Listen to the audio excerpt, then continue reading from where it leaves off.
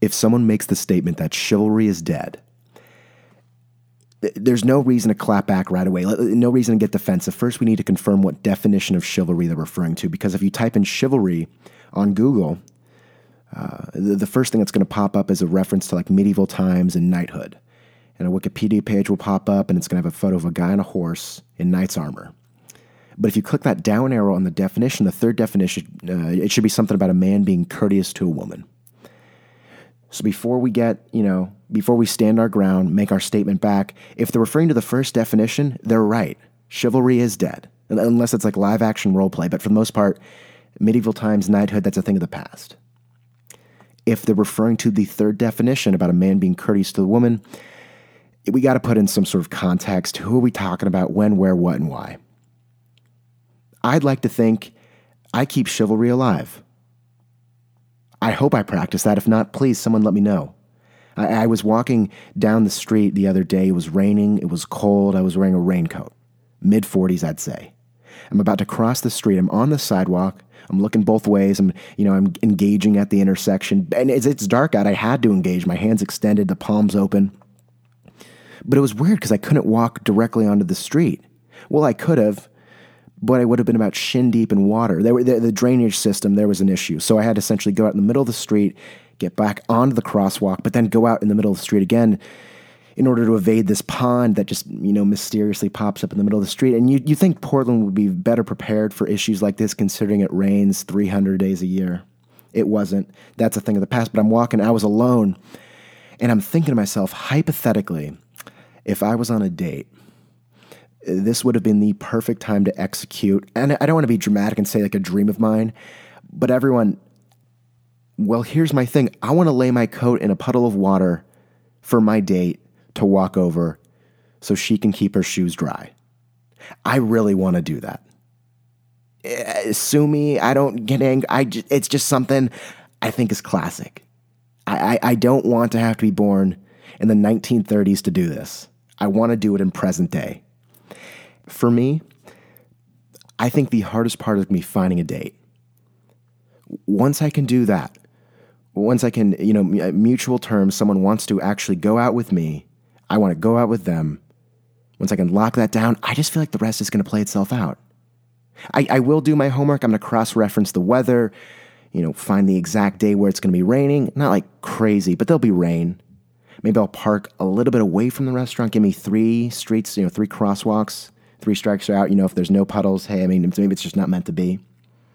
Once I can do that, I think it'll just work out. And I don't want it to be artificial, because I very well, this could be an artificial occurrence. I don't want it to be like that. I could, I think if I'm going on the date, I want to be dressed to the nines. I want it to be my best coat that I sacrifice. It would be far too easy to just wear a flannel and drop a Costco flannel into this puddle.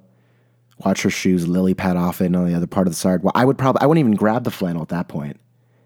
I'd probably just keep walking. But if I put, I've got I have this kind of pink bomber jacket with a dragon on the back that I really like. Got at Buffalo Exchange for a very nice deal. But I would feel a little hurt if I put that puppy in the pond and then just walked away. I would pick it up. By the way, I'm picking up any jacket I put in there. I'm just assuming it might, I don't know how well my wash is going to handle with the stains.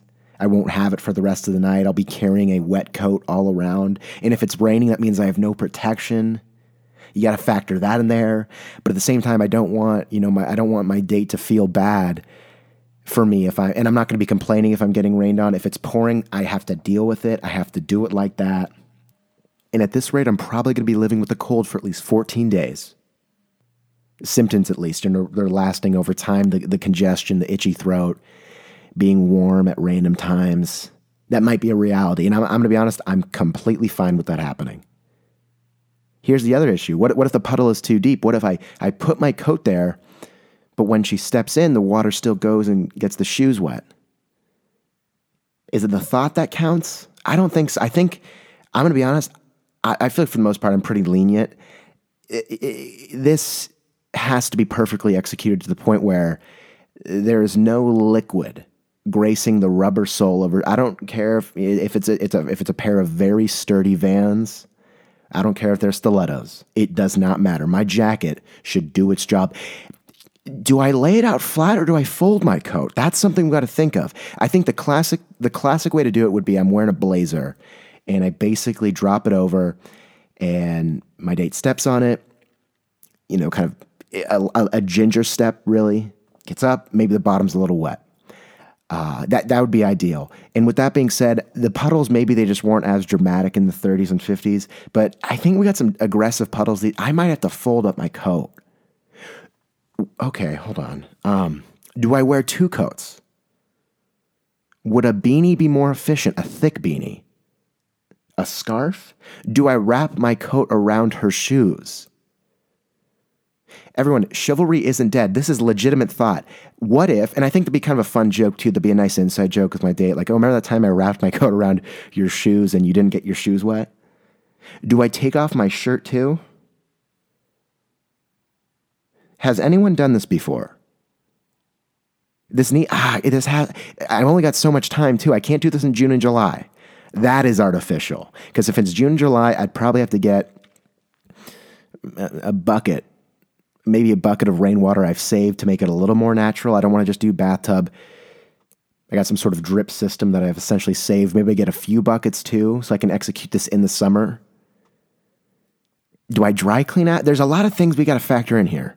But I want this to happen. If anyone has done this, please give me some feedback. If this has been done to you, please give me feedback. I want these values instilled in my kids. Maybe I'm setting an example. Trying something new. It's class. I think I have to slick back my hair. That's going to be an issue. I've got a buzz cut. Maybe I have to wait a little bit. I'm not trying to rush this. When it happens, not if, when it happens, I think it's going to be very fulfilling. I can only hope that my partner appreciates it as much as I do, but only time will tell.